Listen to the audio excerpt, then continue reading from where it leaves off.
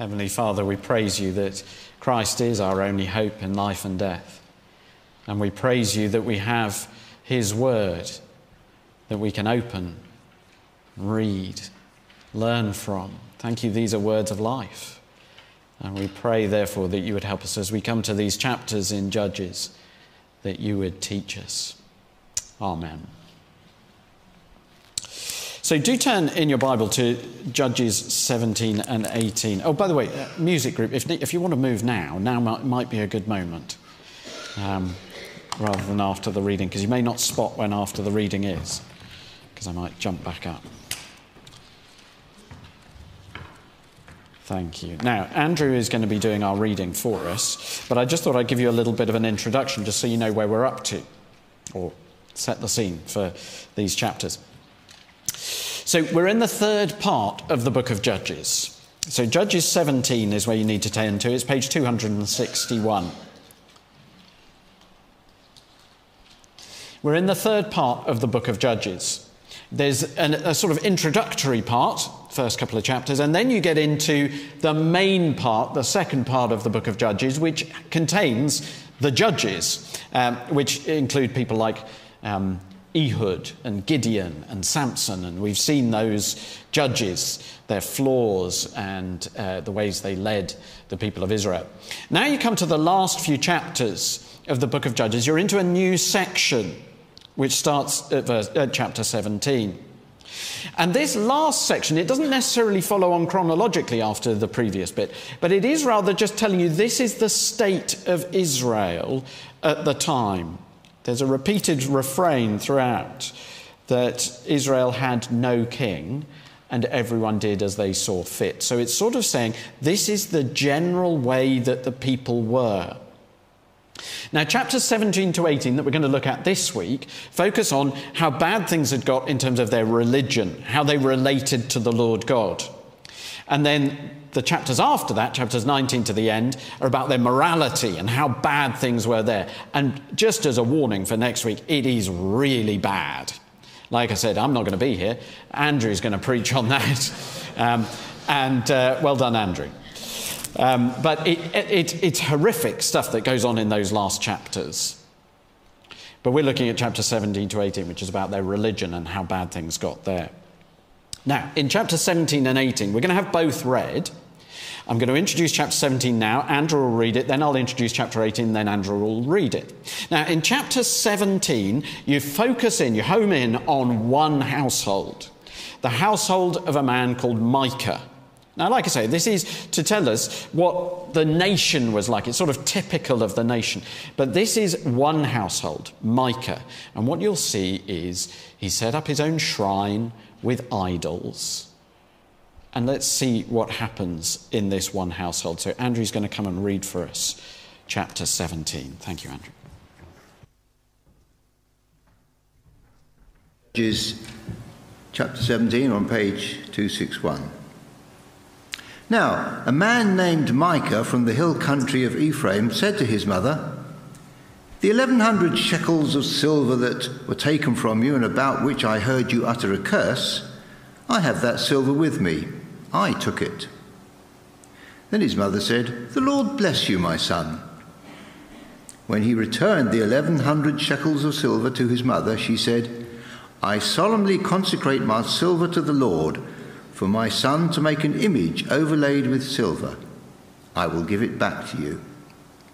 So, after he returned the silver to his mother, she took 200 shekels of silver and gave them to a silversmith who used them to make the idol. And it was put in Micah's house. Now, this man Micah had a shrine, and he made an ephod and some household gods, and installed one of his sons as his priest. In those days, Israel had no king. Everyone did as they saw fit. A young Levite from Bethlehem in Judah, who had been living within the clan of Judah, left that town in search of some other place to stay. On his way, he came to Micah's house in the hill country of Ephraim. Micah asked him, "Where are you from?" "I'm a Levite from Bethlehem in Judah," he said, and I'm looking for a place to stay." Then Micah said to him, "Live with me and be my father and priest, and I'll give you 10 shekels of silver a year, your clothes and your food." So the Levite agreed to live with him, and the young man became like one of his sons to him. Then Micah installed the Levite, and the young man became his priest and lived in his house. And Micah said, "Now I know that the Lord will be good to me, since this Levite has become my priest."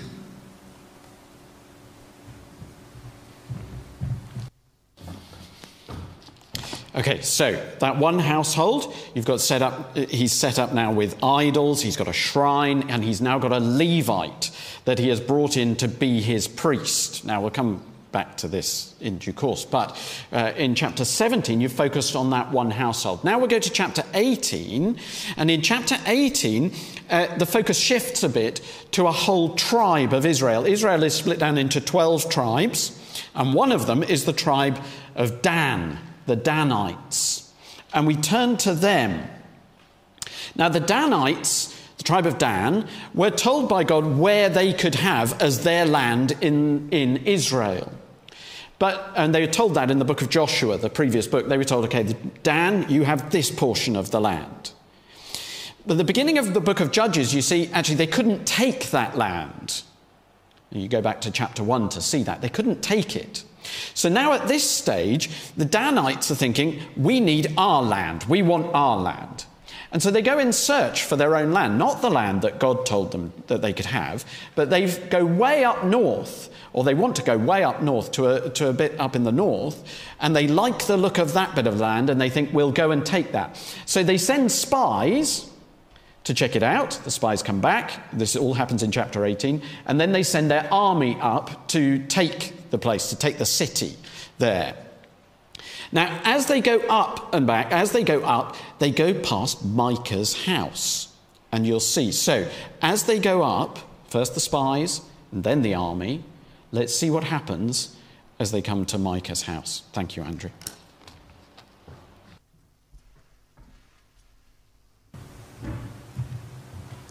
In those days, Israel had no king. And in those days, the tribe of the Danites was seeking a place of their own where they might settle, because they had not yet come into an inheritance among the tribes of Israel. So the Danites sent 5 of their leading men from Zorah and Eshtaol to spy out the land and explore it. These men represented all the Danites. They told them, "Go, explore the land."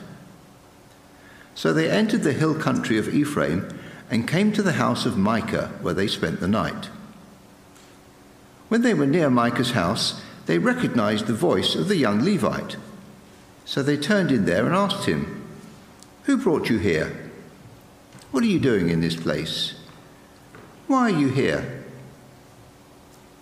He told them what Micah had done for him, and he said, "He has hired me, and I am his priest."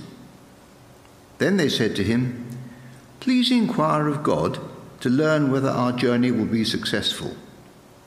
The priest answered them, "Go in peace. Your journey has the Lord's approval." So the 5 men left and came to Laish, where they saw that the people were living in safety, like the Sidonians, at peace and secure. And since their land lacked nothing, they were prosperous. Also, they lived a long way from the Sidonians and had no relationship with anyone else. When they returned to Zorah and Eshtaol, their fellow Danites asked them, "How did you find things?" They answered, "Come on, let's attack them. We have seen the land and it's very good. Aren't you going to do something? Don't hesitate to go there and take it over. When you get there, you will find an unsuspecting people and a spacious land that God has put into your hands, a land that lacks nothing whatever." Then 600 men of the Danites, armed for battle, set out from Zorah and Eshtaol.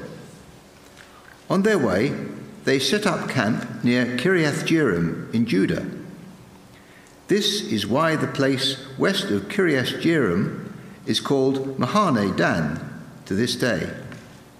From there, they went on to the hill country of Ephraim and came to Micah's house. Then the 5 men who had spied out the land of Laish said to their fellow Danites, "Do you know that one of these houses has an ephod, some silver gods, and an image overlaid with silver? Now you know what to do." So they turned in there and went to the house of the young Levite at Micah's place and greeted him. The 600 Danites, armed for battle, stood at the entrance of the gate. The 5 men who had spied out the land went inside and took the idol, the ephod, and the household gods, while the priest and the 600 armed men stood at the entrance of the gate. When the 5 men went into Micah's house and took the idol, the ephod, and the household gods, the priest said to them, "What are you doing?" They answered him, "Be quiet, don't say a word. Come with us and be our father and priest. Isn't it better that you serve a tribe and clan in Israel as priest rather than just one man's household?" The priest was very pleased. He took the ephod, the household gods, and the idol, and went along with the people. Putting their little children, their livestock, and their possessions in front of them, they turned away and left.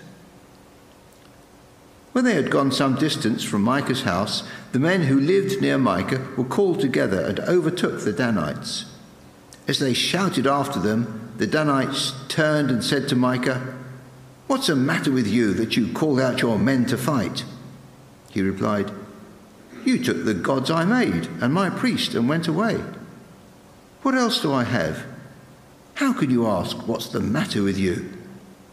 The Danites answered, "Don't argue with us, or some of the men may get angry and attack you, and your family will lose your lives." So the Danites went their way, and Micah, seeing that they were too strong for him, turned around and went back home. Then they took what Micah had made and his priest and went on to Laish against a people at peace and secure. They attacked them with the sword and burned down their city. There was no one to rescue them because they lived a long way from Sidon and had no relationship with anyone else. The city was in a valley near Beth Rehob. The Danites rebuilt the city and settled there. They named it Dan after their ancestor Dan, who was born to Israel, though the city used to be called Laish. There the Danites set up for themselves the idol, and Jonathan, son of Gershom, the son of Moses, and his sons were priests for the tribe of Dan until the time of the captivity of the land. They continued to use the idol Micah had made all the time the house of God was in Shiloh. This is the word of the Lord.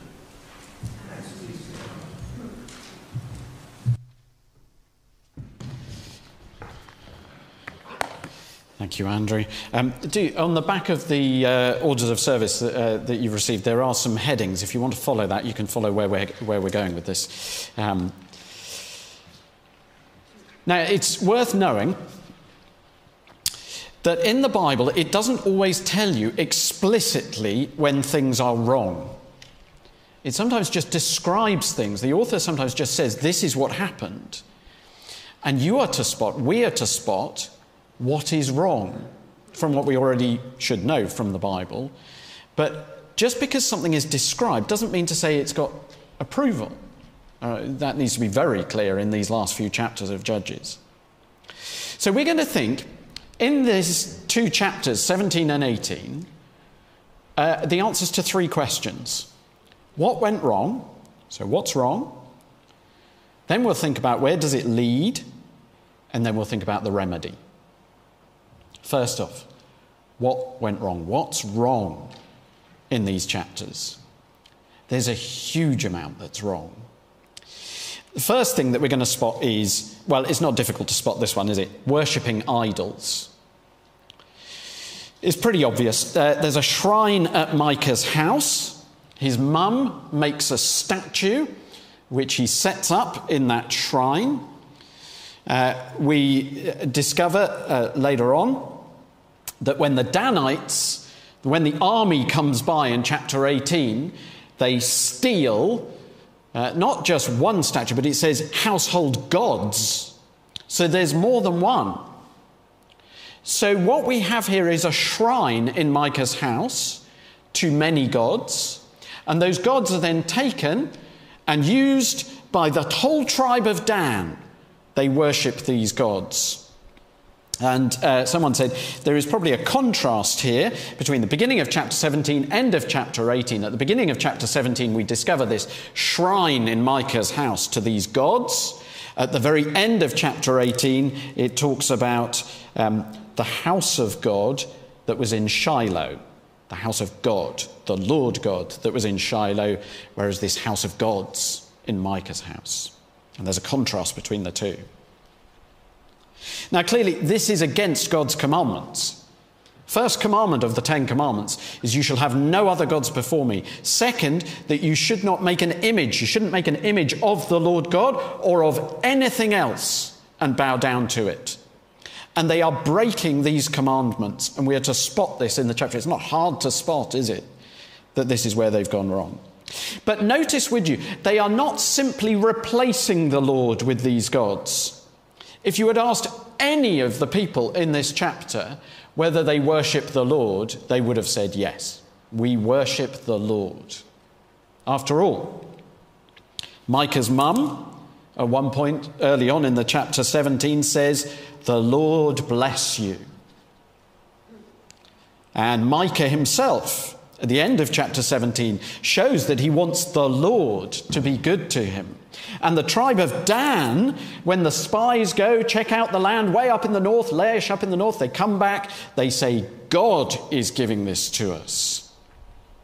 God is giving this into our hands. This isn't, you see, just idolatry where they switch God for another god. This is syncretism, which is the worshipping of the Lord and adding in worship of other gods as well, which is forbidden in the Bible. Now, we must apply this to ourselves because we need to recognize here that we must not worship anything in place of God or alongside God. Now, there's direct application there, isn't there? If people are thinking, well, maybe you could worship Buddhism. You could be a Buddhist and a Christian, or be a Hindu with their many gods and be a Christian. You go, no, you cannot do both. You cannot worship something else. You cannot be something else and be a Christian. And yet sometimes people think you can. But of course, it isn't just about those formal religions saying, well, I can do both. It's also about putting other things alongside God. Hear what Jesus says. He says, no one can serve two masters. Either you will hate the one and love the other, or you'll be devoted to the one and despise the other. You cannot serve both God and money. So it's worth us asking the question, isn't it? What things are we tempted to worship alongside God? To say, well, I'll worship the Lord, but I'll also worship this other thing. What's that other thing that we are tempted to worship, that maybe you're tempted to worship? A helpful diagnostic question actually is on the questionnaire, isn't it, that we're going to use with others. If we ask ourselves that first question, what makes life worth living for you? That's very revealing, isn't it, of our own hearts. Because if our answer is anything other than the Lord, then it's helpful for us actually to see what's that other thing. And that is the thing that maybe we're most likely to be tempted to worship alongside the Lord. And Jesus says you can't do it. You can't serve two things. You'll hate one and love the other. And that is what happens, isn't it? They will compete with one another. What are things we're maybe likely to be tempted to worship? Maybe fulfillment, our own fulfillment of our children. They've got to have the experiences they want, try the things that they want. Maybe we're tempted to worship success or career or approval. There can be a whole load of things, can't there? We mustn't worship idols. Second, though, what's the second thing they get wrong? They distort God's character. You know, a bad portrait, you look at it and you go, that doesn't look like the person it's supposed to be. If I try to draw a picture of someone, it never looks like the person. As you go through the chapter, as you see the way Micah relates to the Lord, what you're to spot there is it's a distortion of God, isn't it? After all, let's focus in. End of chapter 17. So turn back the page if you're on page 262, go to page 261. End of chapter 17. It's quite interesting here. So Micah has set up in his house, his shrine, he's got his idols there, the statues, and he's now got a Levite in to be his priest. And notice what he says at the end of chapter 17, the last verse, verse 13. Micah said, "Now I know that the Lord will be good to me, since this Levite has become my priest." It's interesting, isn't it? Now I know the Lord will be good to me. How does he think he relates to God? How does he think God relates to him? Well, the implication is God isn't given to being very generous, isn't it? I mean, he's not likely to be good to me unless I get the right things in place. If I get my household gods, if I get the statue, and if I get this Levite to be my priest, now I can persuade, I think now surely God's going to be good to me because I've got all the things lined up. Now again, we need to apply this to us because we might well be tempted to do something similar. It's our temptation too that we might think, maybe God isn't very generous. And maybe if I get everything in a row, all the ducks in a row, if I get it all lined up, then God will be good to me. So if I do my Bible times faithfully day after day, if I spend longer in prayer, if I give generously, if I sacrifice my time for others, coming to church on Sunday, if I get all the ducks in a row, if I get it all lined up, surely God will be good to me. And yet that is a distortion of who God is, isn't it? Wonderfully, he is not miserly in his goodness. He is overflowing with generosity. What does Ephesians say? Paul in Ephesians chapter 1 says, "Praise be to the God and Father of our Lord Jesus Christ, who has blessed us in the heavenly realms with every spiritual blessing in Christ." If you're a Christian, that is your condition, that you have been blessed with every spiritual blessing in Christ. Or Psalm 84 verse 11 will come up on the screen.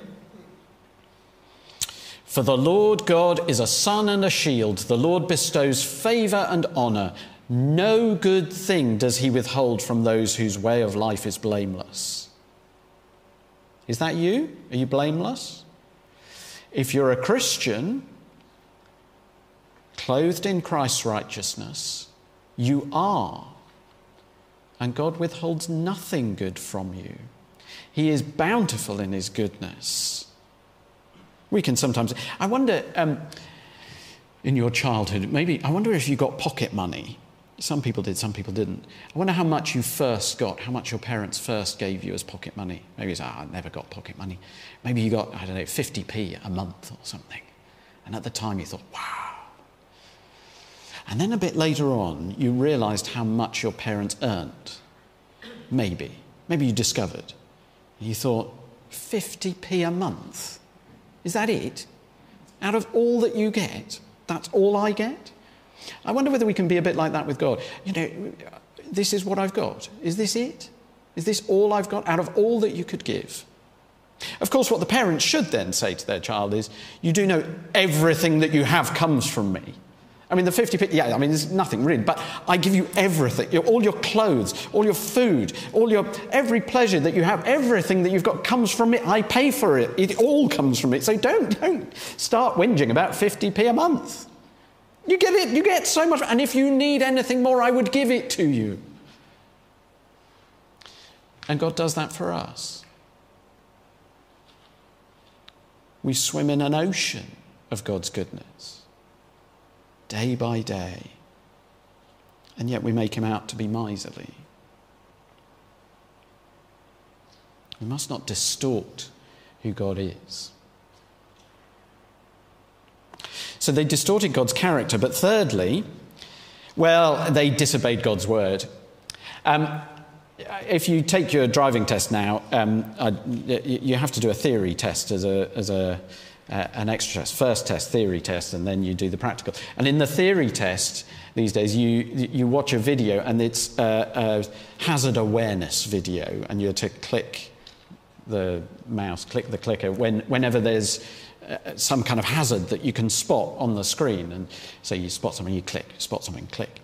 You could do that with chapters 17 and 18 of Judges as a kind of disobedience awareness. If you had a mouse to click every time someone did something that disobeys God, you would be clicking almost all the way through the 2 chapters. Maybe you just didn't spot it, but all the way through. So much so, we can't go through all the list of everything they do wrong.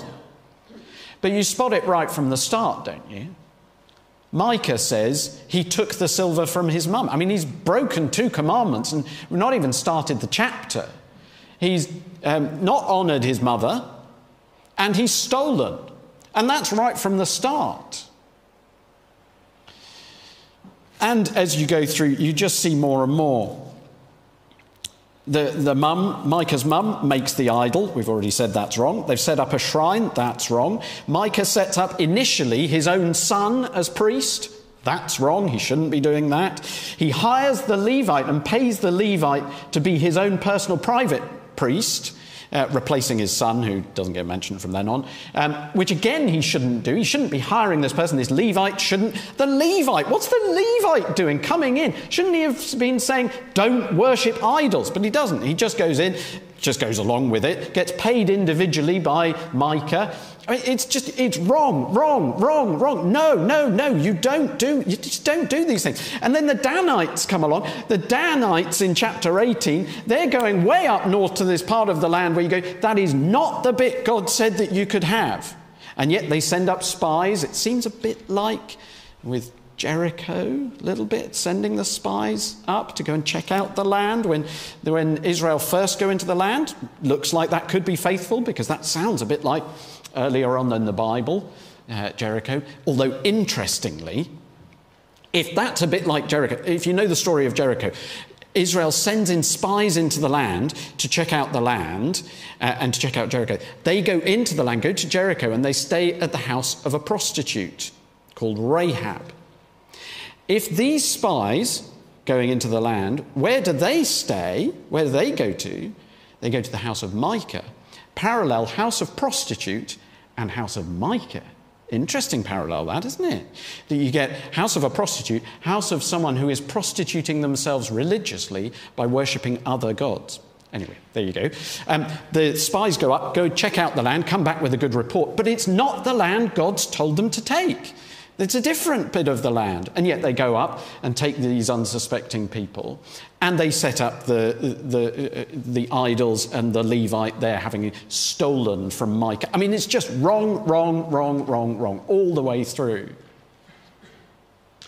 And therefore, clearly, one of the things that we are to learn from this is worshipping the Lord and obedience must go together.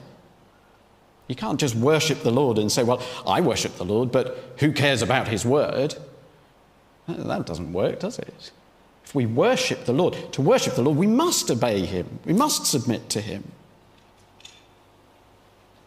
Now, it's true that we're all sinners. We are. And therefore we all disobey the Lord. But it is different from saying either I don't care what the Bible says, or I know what the Bible says and I think it's wrong. It's such a vital issue in the church at the moment. I mean, it has been through every generation. Are we going to obey the Lord? Today's issues are particularly that of sexuality and same-sex marriage. These are the big debates in the church, aren't they? A church is going to say that same-sex marriage is good, or going to go with what the Bible says. Will we obey the word of God? That's true for denominations, but it's true for us individually as well, isn't it? Are we going to obey? Now, those are three things that we just picked out. What's wrong? Worshipping idols, distorting God's character, disobeying God's word. For all of us, they are a warning. For some of us, maybe they're a loving rebuke. And the good thing to note is, as we look at this, if we look at these things and say, okay, I've gone wrong here, we can come back to Jesus. He came for sinners like us. None of us is better than any other. And yet there may be particular things that God is highlighting for you today where you're saying, actually, I need to hear that rebuke and to come back to God, confess my sin, and receive his forgiveness. That's what's wrong. We'll go through the other two things much more quickly. What's wrong? Where does it lead? Well, initially, do you notice things don't go wrong for the Danites? You kind of like to think they make a mess of things, they get things wrong, it all goes horribly wrong for them. But it doesn't. They go up north, they attack Laish, and they take it, and they take the land, and they have victory. Which is something just to be aware of, that not every bad endeavour, not every evil we do, the Lord necessarily squashes. Sometimes they go well. Success in life doesn't necessarily signal that we have God's approval. But just map out where things go. The big picture, chapters 17 and 18, starts with one household and idolatry, ends up with a whole tribe committing idolatry. And notice that it lasts. End of chapter 18, if you just turn to page 262 and have a look at verse 30, it says, when the Danites set up the idol, it says, verse 30, the Danites set up for themselves the idol, and Jonathan, son of Gershom, the son of Moses, and his sons were priests for the tribe of Dan until the time of the captivity of the land. That's a long time later. That's talking about exile. That's a long time afterwards. And yet this is saying, actually, this problem of idolatry and these priests being there was a problem throughout the whole of that period. It lasts. Do you see, idolatry here and disobedience to God is like, it's like brambles in your garden, or like ivy or bindweed or something like that, which just comes in and can take over and is very hard to get rid of. It's saying it's there throughout. And just because it's popular amongst a whole tribe doesn't mean it's right. And just because it lasts, just because something has history doesn't mean it's right, does it? And Paul in the New Testament warns us in 2 Timothy that some forms of false teaching now are like gangrene.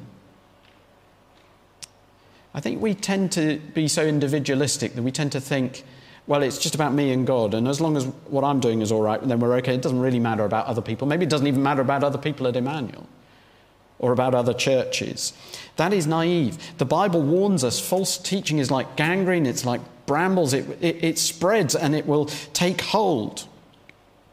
After all, if you know about other churches, what's likely to happen if a church goes into vacancy and you need a new vicar? Is it more likely to become more biblically faithful or less biblically faithful? And the answer is, well, it doesn't happen every time. All right? I mean, I'm very thankful John Shepherd appointed at Christchurch. Great appointment. And he's going to keep preaching the Bible. It's wonderful. I'm so thankful to the Lord for that. As you look elsewhere, you look at other churches, the tendency is more likely to be that churches will become less faithful, just a bit less, step by step. False teaching can just get a hold. So that's where it leads. Lastly, what's the remedy? Well, it's in the refrain that we get over and over again. Israel had no king. Israel had no king. What's the writer expecting? What's the writer wanting? A king, you say. Well, yes, but clearly this was written after the time of the exile, after the captivity of the land, because the writer knows about it. So as the writer says Israel had no king, he's writing from a perspective of looking back over lots of kings, actually, over, yes, King Saul, King David, King Solomon, and on and on. And lots of those kings committed idolatry and led Israel into idolatry. I mean, so you could almost say, well, yes, Israel had no king, and they committed idolatry, and then they had kings, and committed idolatry. The kings didn't help necessarily. What's he mean by saying they had no king? It's not just a king. A king in and of itself doesn't necessarily make anything better. It's a particular kind of king, isn't it? It's the kind of king who will deal with idolatry, who will stand up for what is right and teach what is right and not distort the character of God. Do we have such a king? Yes, we have such a king. Jesus is that king, the King of Kings and Lord of Lords.